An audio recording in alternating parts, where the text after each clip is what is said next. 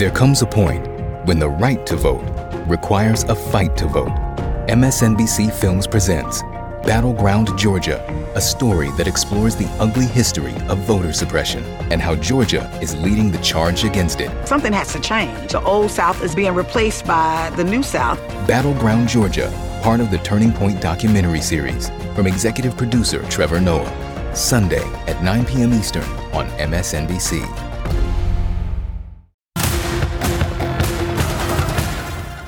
Tonight on the ReidOut, Richard Nixon himself, disgraced, impeached, forced from office in the end, got a pass by comparison to Donald Trump.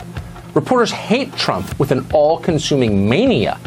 They hate him so intensely that at times it's been amusing to watch. I'm sorry, what, Tucker? What? Who hates Trump? Who hates Trump? Remarkable hypocrisy, given that we've learned that Tucker says he hates Trump passionately. He said it just 6 weeks after those remarks. And yet to this very day, he is still doing Trump's bidding. Also tonight, Rupert Murdoch, the man at the top of Fox, whose media empire has radicalized right-wing audiences all over the world, admits he does it for the money. Plus, global protests on this International Women's Day at a time when women's rights are being taken away in lots of countries, including here in the U.S. We begin with the outpouring of praise Donald Trump is bestowing on Fox's chief propagandist Tucker Carlson for his revisionist history of the January 6th insurrection.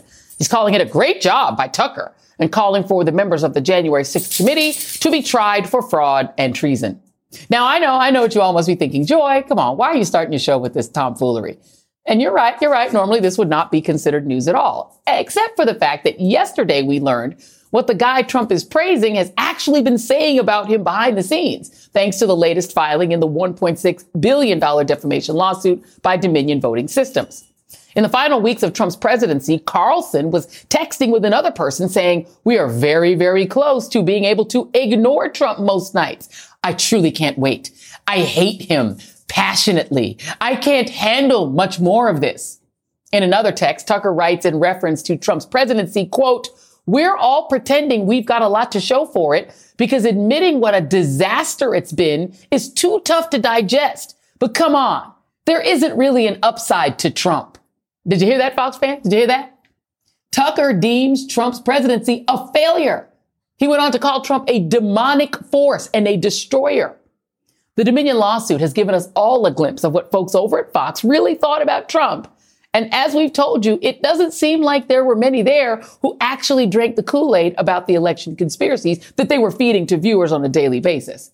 And even with all of these bombshell revelations, it is not clear that it will change anything. Trump is not likely to lash out at Tucker like he normally would with someone who insulted him because they need each other and they're not alone. What we are seeing play out is this symbiotic relationship between not just Trump and Tucker, but them, Fox, and the Republican Party as well. For their own survival, they cannot let each other go, no matter what they actually think of each other. So while Tucker privately says he hates Trump passionately, he will still defend him on air. Is lying really the reason the left despises Donald Trump? Or could the problem be, as is so often the case, the exact opposite of what they claim it is? What infuriates official Washington is not when Trump lies, it's when he tells the truth. Truth is the real threat to their power. And while Tucker claims that Trump was being destructive for skipping Biden's inauguration, he was quick to mock a CNN anchor for saying the exact same thing. This is looking like, a president or a foreign head of state leaving Washington. And, in a way, because the president is defying these traditions of not being a part of the inauguration of President Joe Biden, he's almost leaving town like an autocrat, ousted from power, heading off into exile. It's just hilarious that someone who is literally wearing a black mask on camera is calling someone else a fascist. Why are you wearing a mask? You're not going to get COVID outside at a live shot. And while Tucker privately denied all the election fraud claims, he has continued to publicly question the election, even as recently as this week. The protesters were angry. They believed that the election they had just voted in had been unfairly conducted, and they were right. In retrospect, it is clear the 2020 election was a grave betrayal of American democracy. Given the facts that have since emerged about that election, no honest person can deny it. And along the way, the Republican Party has been right there to help Tucker sell the lies, to keep the base all charged up on hate juice, angry, and voting for Republicans. So they can pass more tax cuts for the rich. Ta-da! Which is why House Speaker Kevin McCarthy gave Tucker access to that full 40,000 hours of January 6th security videos. As awful as it is, it actually makes sense when you remember that these people are all locked together in this plan. The Republican Party needs the base, which Trump speaks to in a way that almost no other candidate does. And Tucker broadcasts Trump's propaganda to give the Trump base the ingredients, the content that they need to fuel their constant rage. And without Trump's people, let's just be honest. Tucker is basically just a multiple failed broadcaster. Remember, he started his hosting career at CNN on Crossfire before he got dog-walked by Jon Stewart. Here's just what I wanted to tell you guys. Yeah. Stop. Stop hurting America. Okay. And then he had a short stint right here where I work at MSNBC with a primetime show called Tucker, which didn't survive. He even tried ABC's Dancing with the Stars to gain notoriety. But, come on. Come on. It was only at Fox with Trump supporters that he found an audience eager to listen to his act. In a very real way, Donald Trump made Tucker Carlson. And joining me now is Charlie Sykes, editor-at-large of The Bulwark and an MSNBC columnist, along with Vicky Ward, investigative reporter and author of Vicky Ward Investigates on Substack. Thank you both for being here. I want to play you guys a clip. This is from 2003. This is Tucker Carlson discussing Bill O'Reilly's success. This is the guy he ultimately replaced at Fox. Here he is. But I think there's kind of a deep phoniness at the center of his shtick. And again, as I say, the shtick is sort of built on this perception that he is the character he plays. He is every man. This kind of he's not right wing. He's a populist. This kind of Irish Catholic populist fighting for you against the powers that be. And that's great as a shtick. But I'm just saying the moment that it's revealed not to be true, it's over, because the whole thing is predicated on the fact that he is who he says he is. And just nobody is that person, especially not someone who makes $1 million, or many millions a year. Charlie, I want to remind you that is Tucker Carlson talking about Bill O'Reilly, but he easily could be talking about Tucker Carlson. Well, yes. And this is the thing about Tucker Carlson is Tucker Carlson knows what he's doing. He knows what the shtick is.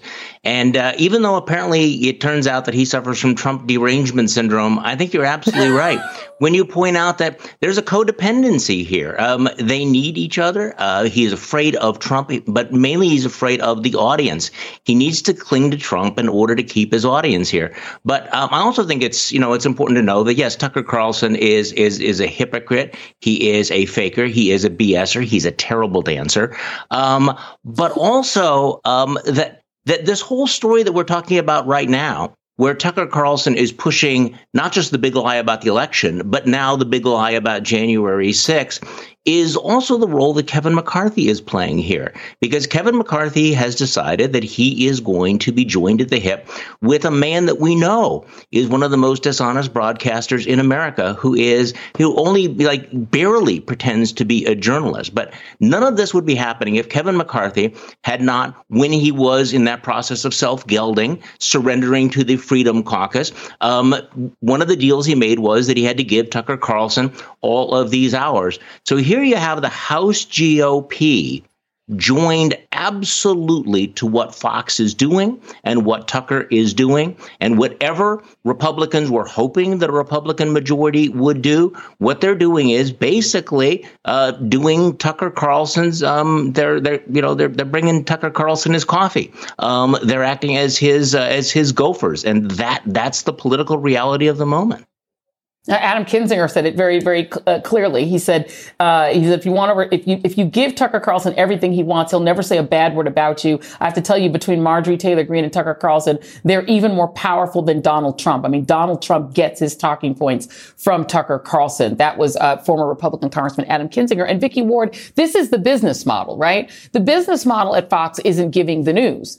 The business model is putting a news face on whatever it is that they believe their base already believes. It's a business model that's actually very successful. It's incredibly successful, Joy. I'm thinking, I don't think viewers necessarily know kind of how the sausage gets made in our business. But for example, when I've written a book about Jared Kushner that's based on my reporting, when I've come on MSNBC's air and I've said, this is what I report in my book, you or Alex Witt or whoever the anchor is at that moment will say a disclaimer. We'll say to the audience, this is Vicky's reporting. It has not been independently confirmed by an MSNBC. And that is That's how right. you build trust. But the trust, we've all learned, I'm not sure it's going to make any difference to the Fox News ecosystem, but we've all learned that Fox, it works the other way around at Fox, that the journalists at Fox listen to the viewers for what they're going to say. It's all wrong. But I will say this: the Tucker Carlson, who you showed in the 2003 video clip, there is the Tucker Carlson that I met. I actually was one of his editors at Talk Magazine back in 2000, and back then he was the bow tie wearing, incredibly centrist Republican. In fact, we all thought he was a bit of a hero back in the day. Not only was he a very good writer, but he actually wrote a piece that was critical of George W. Bush, and it caused him to be on the outs a bit with the Republican Party. So I have always wondered, who is the real Tucker Carlson? And it seems we are now more clear on that. Well, there are people who work with me on my show on the cruise side who worked with him, who crewed for him, who do not recognize this person that they see on that network now. They said they insist that he was not that guy. Let me play another clip of him. This is Tucker Carlson. This is earlier than that. This is 2000. No, this is later than that. This is in 2021. Maybe this is the new Tucker Carlson. Let's hear him in 2021. I lie. If I'm really cornered or something, I lie. I really try not to. I try never to lie on TV. I just don't, I don't like lying. I certainly do it, out of weakness or whatever. And so then you have that Tucker Carlson, Charlie Sykes, angry that his network beat us and CNN in making the absolutely correct call on the election. Why would anyone defend that call? He says in his chat group with Laura Ingraham and Hannity. My anger at the news channel is pronounced, Ingraham says. It should be. We devote our lives to building the audience. And they let Chris Wallace and Leland Expletive Vittert, who's the polling guy, wreck it. Too much. This is not a journalist anymore. If you're saying it was a bad call and it was destructive to do your job as the polling unit, that's who he is now. Well, and he also understands the business model that you explained. The business model is to be fan service. It is to provide a safe space for the Fox listeners to make sure that they are given exactly what they want to hear. And he understood that it was dangerous for Fox News to tell them something as awful as that Donald Trump had lost the presidential election. So what Tucker Carlson is mainly interested in is protecting Tucker Carlson's brand, advancing Tucker Carlson's brand. And I think that's something that if he was on this show, he might actually admit this. I mean, if he's going to admit that he lies on the air, if he's willing to admit that, if lawyers are willing to go into court and say, well, Tucker Carlson's not really a journalist, you shouldn't really take him seriously, I think the mask is off. But there's something about Tucker Carlson that he honestly seems to feel at some level, that no matter how far he pushes it, that he will never be held accountable, that the audience will never see the mask off. The way he described Bill O'Reilly, was saying that once they figure out you're not that guy, it's all over. I think that the new Tucker Carlson thinks that it's never all over. They will never find out who he is, or even if they did, in this new era, they won't care. They won't care. I mean, this is a guy, he's no everyman. He doesn't pretend to be. He took the bow tie off, but he's still the fish sticks fortune, very wealthy man. He wants to keep the money flowing. At one point in these documents, he's complaining about the stock price. He's worried about the stock price. But talk a little bit about, Vicky, that symbiosis between Fox and the Republican Party. Because the other thing that we've learned in this filing is how much they operate as a political arm of the Republican Party. The relationship with Jared Kushner, the relationship between Fox executives, including Rupert Murdoch, and the then White House, the Trump White House. It isn't a news relationship. There is access journalism that exists, unfortunately, but this is something much, much deeper than that.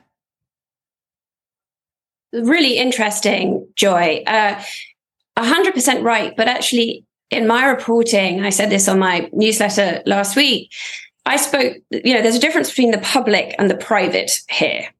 And privately, what a lot of Republican strategists tell me, and remember, these are people who get paid through the media spend, through the ads, is, they were pretty horrified to learn in this lawsuit that Rupert Murdoch had both given Jared Kushner the contents of an ad that had been bought for the Biden campaign, and that he was giving Jared Kushner debate strategy because, privately, they tell me that's not good for anybody. It's not good. It just puts Republicans have to stick to Fox. Democrats have to go on MSNBC, mainstream media. It breaks down trust. And people on both parties want to be able to buy ads. I mean, they want to do business. And so I actually think that is that's a pretty interesting takeaway that no one's going to admit to publicly.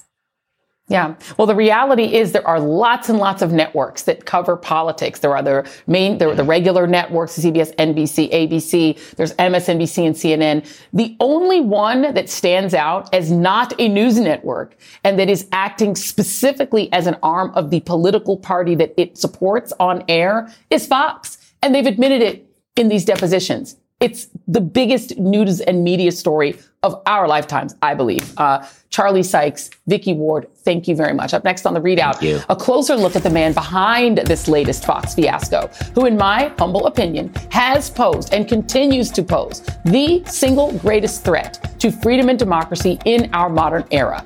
The ReidOut continues after this.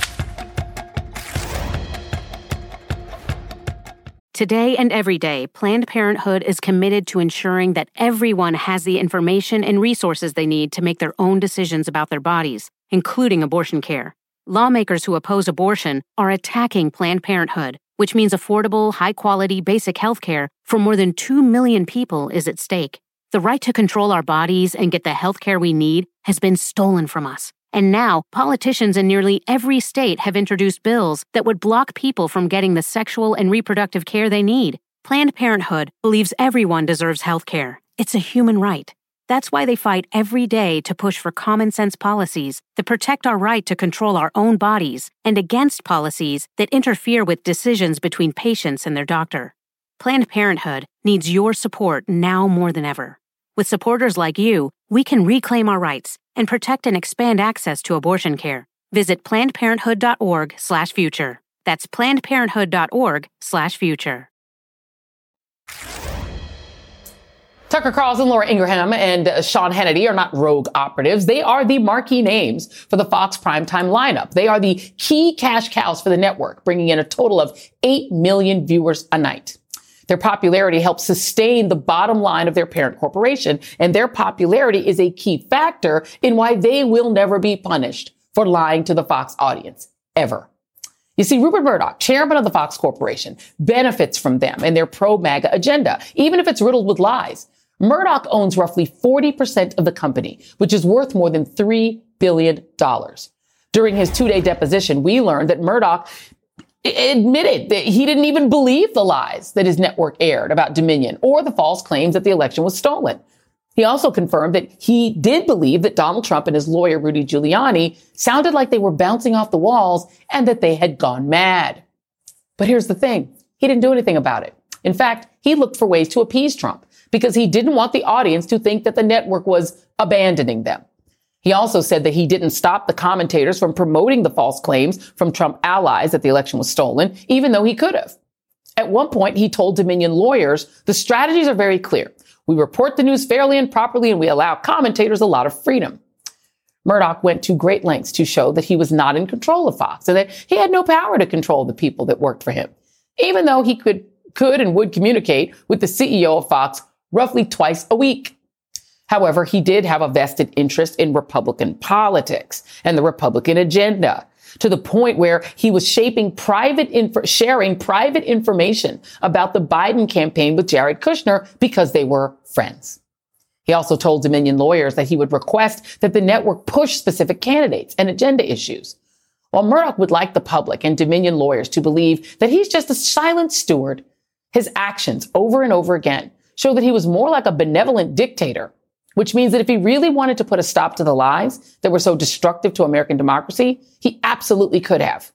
But here's the thing. He doesn't want to. Murdoch has a vested financial interest in making sure that his hosts feed their viewers the drugs they crave, more Trump and more of the big lie. As Tucker admitted in a text, the downside of the news business is that a lot of the time you don't get to choose the news, but you are required to react to it. So actually, we do earn our salaries. Isn't it ironic? Joining me now is Tim O'Brien, senior executive editor at Bloomberg Opinion and an MSNBC political analyst. I want to play for you one more thing, Tim. This is what, Rupert Murdoch is Australian. Let me let you listen to what the former Australian Prime Minister, his name is Malcolm Turnbull, said about Rupert Murdoch. Take a listen. It does not operate as a conventional news or journalistic operation any longer. Its influence in the United States, in Britain, in all of the countries where it is to be found is now utterly partisan. What Murdoch has delivered, largely through Fox News in the United States, is exactly what Vladimir Putin wanted to achieve with his disinformation campaigns, turning one part of America against another. What they have created is a market for crazy.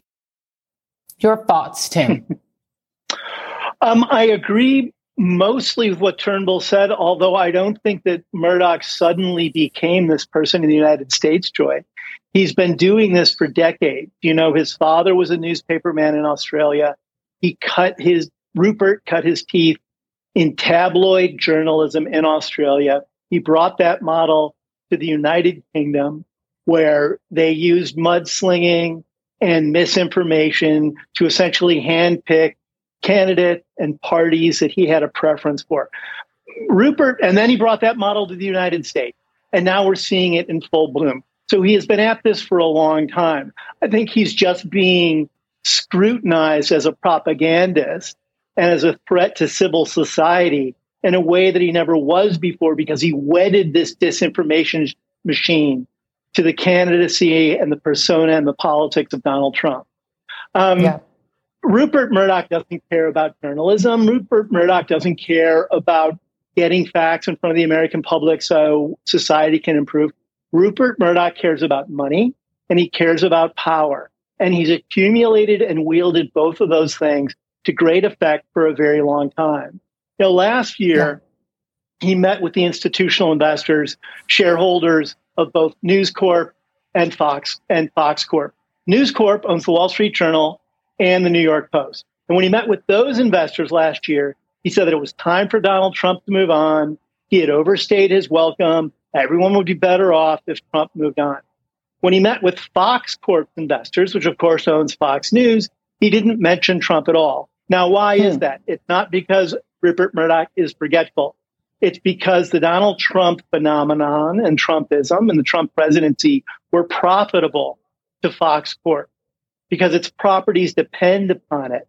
And that's why privately Murdoch, as these documents have shown, will say, oh, you know, I don't believe January 6th, was good for the country. I don't think the election was stolen. These people are crazy, but he does nothing to stop it because it feeds his bottom line.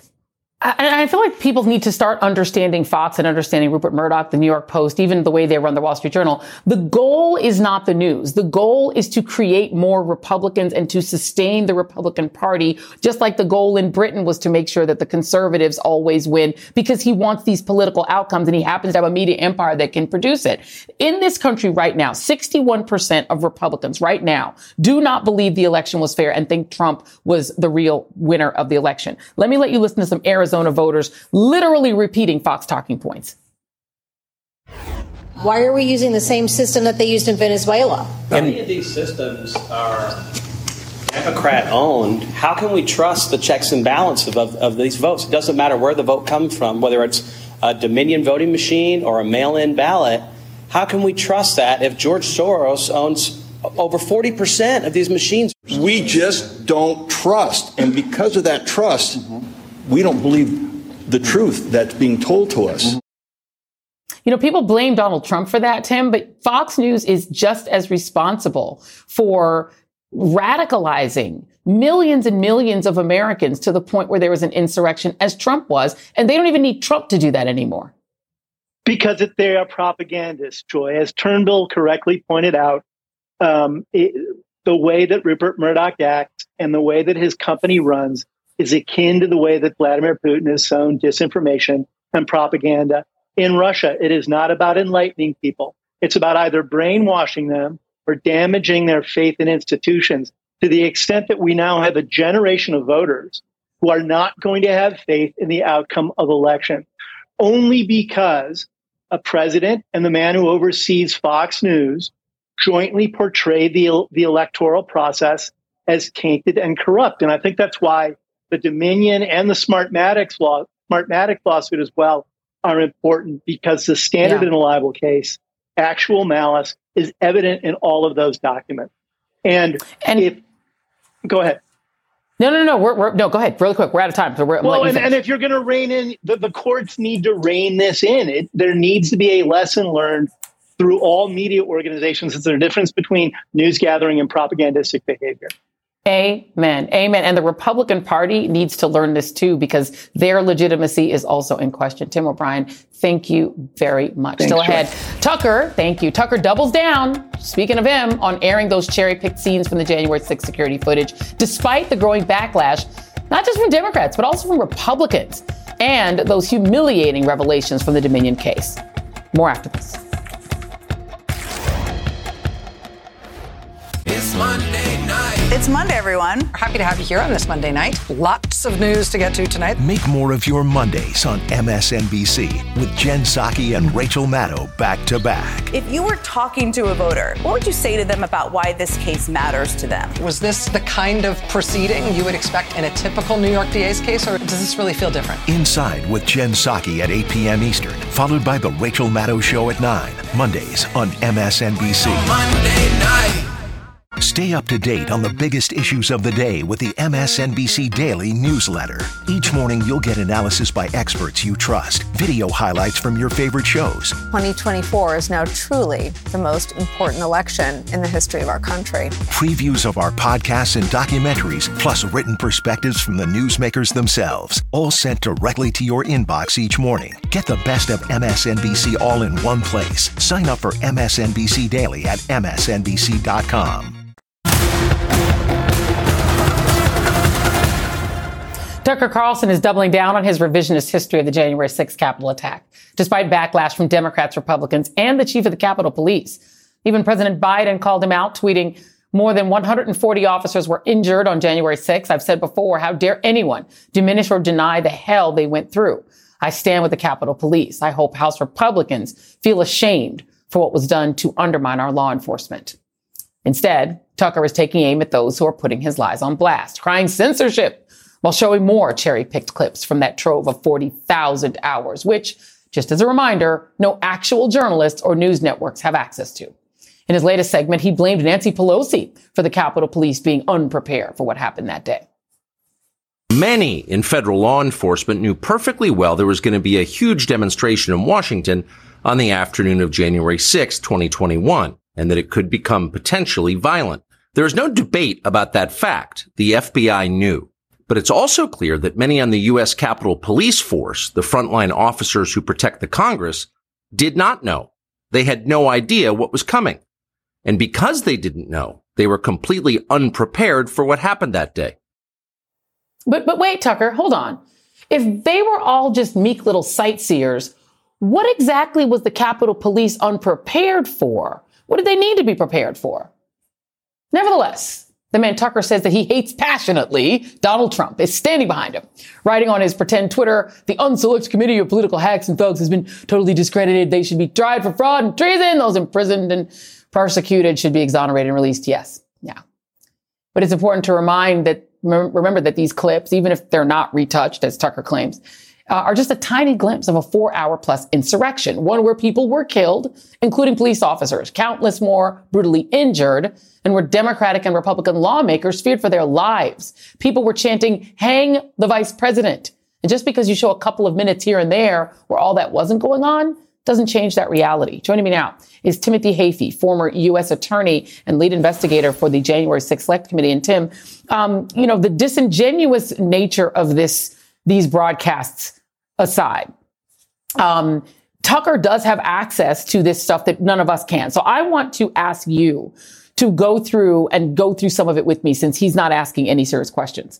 There's one piece where, there's one piece of the video that he shows where you see officers sort of walking with the guy in the costume, in the silly costume that called himself, I don't remember what he called himself, from Arizona. He's not at that moment doing anything violent, and they seem to be walking him into the chamber. You've had access to see all this footage. What was happening before and after that?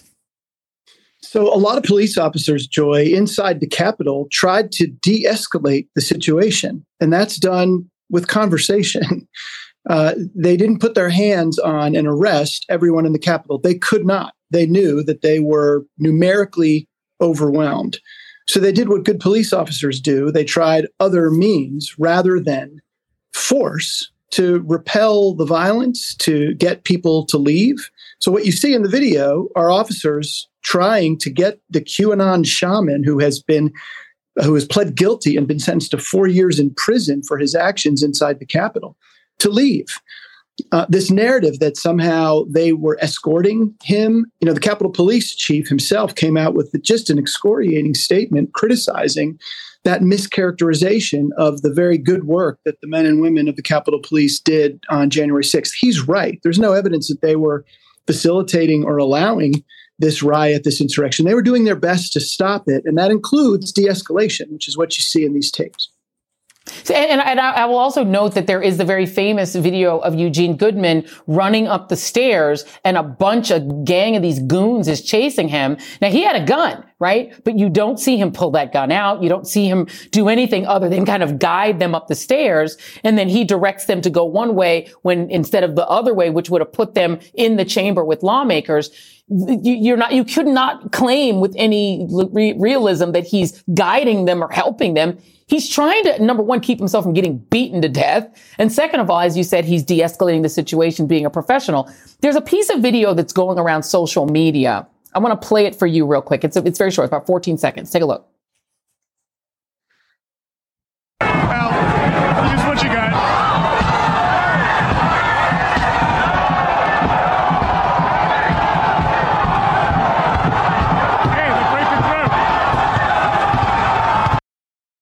You can hear at the end of that video people chanting F Antifa, using the curse word. And they're using that to claim that the people who stormed the Capitol were really Antifa, that the Antifa people were doing the real violence and the rest of them were peaceful. The person that you could see hitting the windows with a pole was dressed in a very similar way to the guy they called Umbrella Man. It reminded me of it. The Umbrella Man, I don't know if you remember this from the previous summer in 2020, there were these white nationalist, accelerationalists, they call themselves, who were going into these protests. You can see them dressed the same way, smashing windows, in some cases setting fires. There was a piece in the Washington Post that talked about him being identified and arrested, and that he was with a white nationalist group that was trying to add to the violence and sort of create a violent atmosphere. When you were doing this investigating, did you see any evidence that there were people accelerationist types that were getting involved in any way on January 6th? Absolutely not. And we looked for it, right? One of the false narratives that we set out to investigate was whether or not there were Antifa or accelerationists, as you call it, in the crowd. And we found absolutely no evidence of any presence of accelerationists. And importantly, that was consistent, Joy, with the intel that the police had in advance, right? All of the intelligence closer and closer to January 6th suggested that all of the Black Lives Matter, Antifa, sort of anti-racist protesters were staying away or directing their people in plain sight electronically to avoid January 6th. The intelligence suggested increasingly that it was an attack on Congress or the potential for violence directed against the joint session. And that was exactly what played out. And to be clear, we did investigate that and did not find any evidence of Antifa presence in the crowd on January 6th. Thank you. This is why we wanted to have you on, Tim, because, you know, we're not Fox. Like, we actually want to ask somebody who was actually involved in the investigation to disabuse people, because people are sharing this stuff on social media and claiming that they have come up with some new facts. You investigated it. So I appreciate you being here to actually, you know, give us some reality and some facts. Timothy Hafey. I appreciate the opportunity. Thank you. Please come back. And up next, women around the world mark International Women's Day with rallies, celebrations, and protests as women's rights in many nations, including right here in the U.S., are increasingly under attack. We will be right back.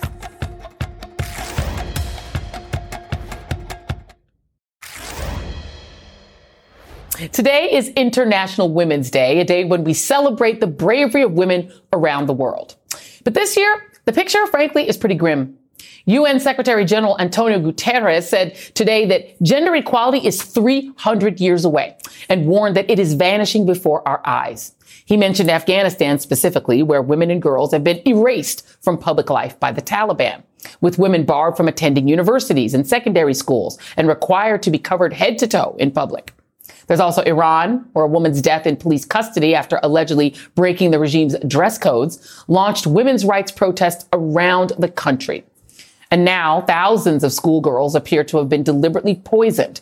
There is no clear evidence to suggest who might be behind it or if it's connected to the protests. But critics of the government say Iranian authorities are ultimately to blame.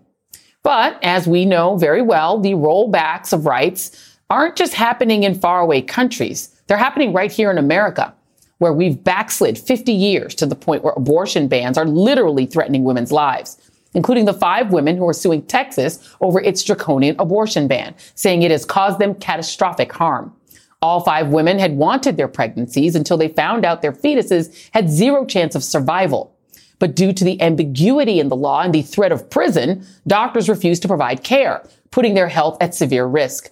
4 of the women ultimately had to go out of state, with one receiving care in Texas only after she had a life-threatening infection for multiple days. The women told their stories in a harrowing press conference yesterday. I cannot adequately put into words the trauma and despair that comes with waiting to either lose your own life, your child's life, or both. For days, I was locked in this bizarre and avoidable hell. We just felt completely lost, like we were in a dark room feeling for a door. We couldn't even get answers to basic questions. I'm here today because I don't want anyone else to go through anything like what we went through. People who think overturning Roe won't affect them, either because they can't get pregnant or would never choose an abortion, need to know what is going on because of these laws. Believe me, you never know when you or someone you love will need one. I love Texas, and it kills me that my own state does not seem to care if I live or die. While proponents of the ban say there is an exception for medical emergencies, the lawsuit is asking for a ruling that clarifies what an emergency is and states that doctors are able to use their judgment to decide if abortions are medically necessary. We'll be keeping a close eye on that case. And up next, we'll have much more on women's fight for freedom around the world. Yes, today is International Women's Day, and over the past 24 hours, women have held protests around the globe to fight for equality and freedom. It's a battle we're fighting in our own country as well, with the rollback of abortion and LGBTQ rights throughout this country. Joining me now is Erin Haynes, editor-at-large of The 19th, and Masih Alinejad, an Iranian-American journalist and activist. And Masih, I do want to start with you because, when you think about International Women's Day, my mind goes and heart goes immediately to Iran. Talk about the state of the fight for women's rights in Iran. Thank you so much. Before even start this, I have to say that I'm in LA to be at Time Women of the Year event. And I was told that I have to wear cocktail dress. It's a dress code. And I said to myself that, wow, in my country, we are fighting against dress code. And if women choose what to wear, they'll get blinded like these women. I want to actually name them. Ghazal, Nilufar, Rahele, Hannane, Kausar. These are the women in my country. They took to the streets peacefully protesting against the brutal death of Mahsa Amini, who got killed just because a little bit of her hair was shown. And these women got blinded. More than 500 innocent protesters got killed. Women are facing rape in prison. This is the situation in Iran. But I want to tell you that women in Iran are still in front line. And today for International Women's Day, they still took back to the streets. They removed their hijab. They started to dance, which all of these activities are punishable crime, to say that we are here. You can take our eye, but not our hope. You can take our body, our breath, because many of the schoolgirls are under chemical attack. You can take our breath, but not our hope. We are here to bring a gender apartheid regime down. Amen. You can get an amen. I'm not in church, but you can get an amen for that. Erin, you interviewed our U.S. ambassador to the United Nations, Linda Thomas Greenfield. And I just wonder, what was her sense of, battles of hope and dread? Because we have what's happening in Iran, which is a scandal upon the world. You have what's happening in Afghanistan, where girls have been ripped back out of school and out of public life. And then you come to the United States, which at this point ranks, where do we rank? 21st on the rankings of justice and security for women. That's how far we rank, below Estonia and other countries. And we've lost abortion rights. Where is her sense of hope versus dread? Well, the ambassador told me, that the status of women and girls in the U.S. and around the country right now is mixed. Obviously, yes, there are those gains in terms of representation in the U.S. and around the world, but there is still a lot of progress to be made. And the reality is that for many women, both in America and abroad, women are feeling less safe, less free, and less equal. Right. And so she definitely talked about the situation in Iran, Afghanistan, and Ukraine, where you see women on the front lines of this battle for women's rights, for democracy. And also you see them, in Afghanistan, education is at risk. Literally, sexual violence is a weapon of war in Ukraine, and women are losing their lives in Iran while peacefully protesting. And so certainly this is something that the ambassador is concerned about, that they're continuing to address. She said that keeping the pressure up on the government of Iran is certainly something that is a priority for her. And Masih, do you feel that there is sort of an international, it's International Women's Day, but there's so many fights, Erin just mentioned Ukraine, rape is being used as a weapon of war in Ukraine. You can go all the way around the world.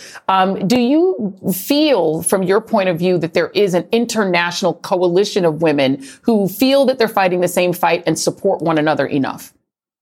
It should be a coalition of women fighting for their rights. But you know what actually breaks my heart? That for years and years, Iranian women of Afghanistan have been fighting like lonely soldiers.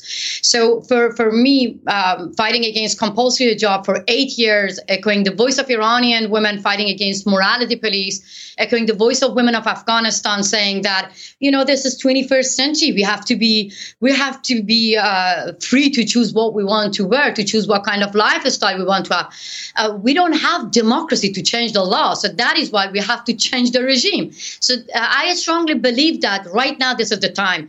there should be, today on International Women's Day, we, the women of Iran and Afghanistan, we launched a campaign to actually call on the democratic countries, on the governments, to actually expand the apartheid in the legal definition to gender apartheid as well. So I think we have to keep the sisterhoods. When it comes to Afghanistan, to women in Iran, some sisters in the Western country, they're worried that they're not going to touch compulsory hijab issue because they don't want to cause Islamophobia. It's all about my body, my choice. And we have to be brave enough. Doesn't matter if we are Republican, we are left, liberal, Democrats.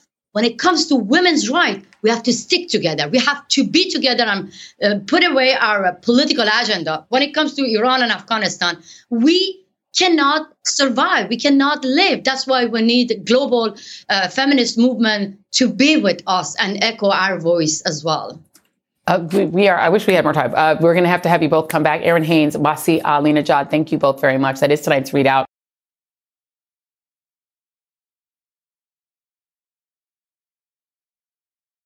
Get the latest updates on this year's high-stakes election with MSNBC's How to Win 2024 newsletter. When you subscribe, you'll get expert analysis on key races sent straight to your inbox, including articles written by the host of the How to Win podcast, Jennifer Palmieri. Subscribe today at msnbc.com/win.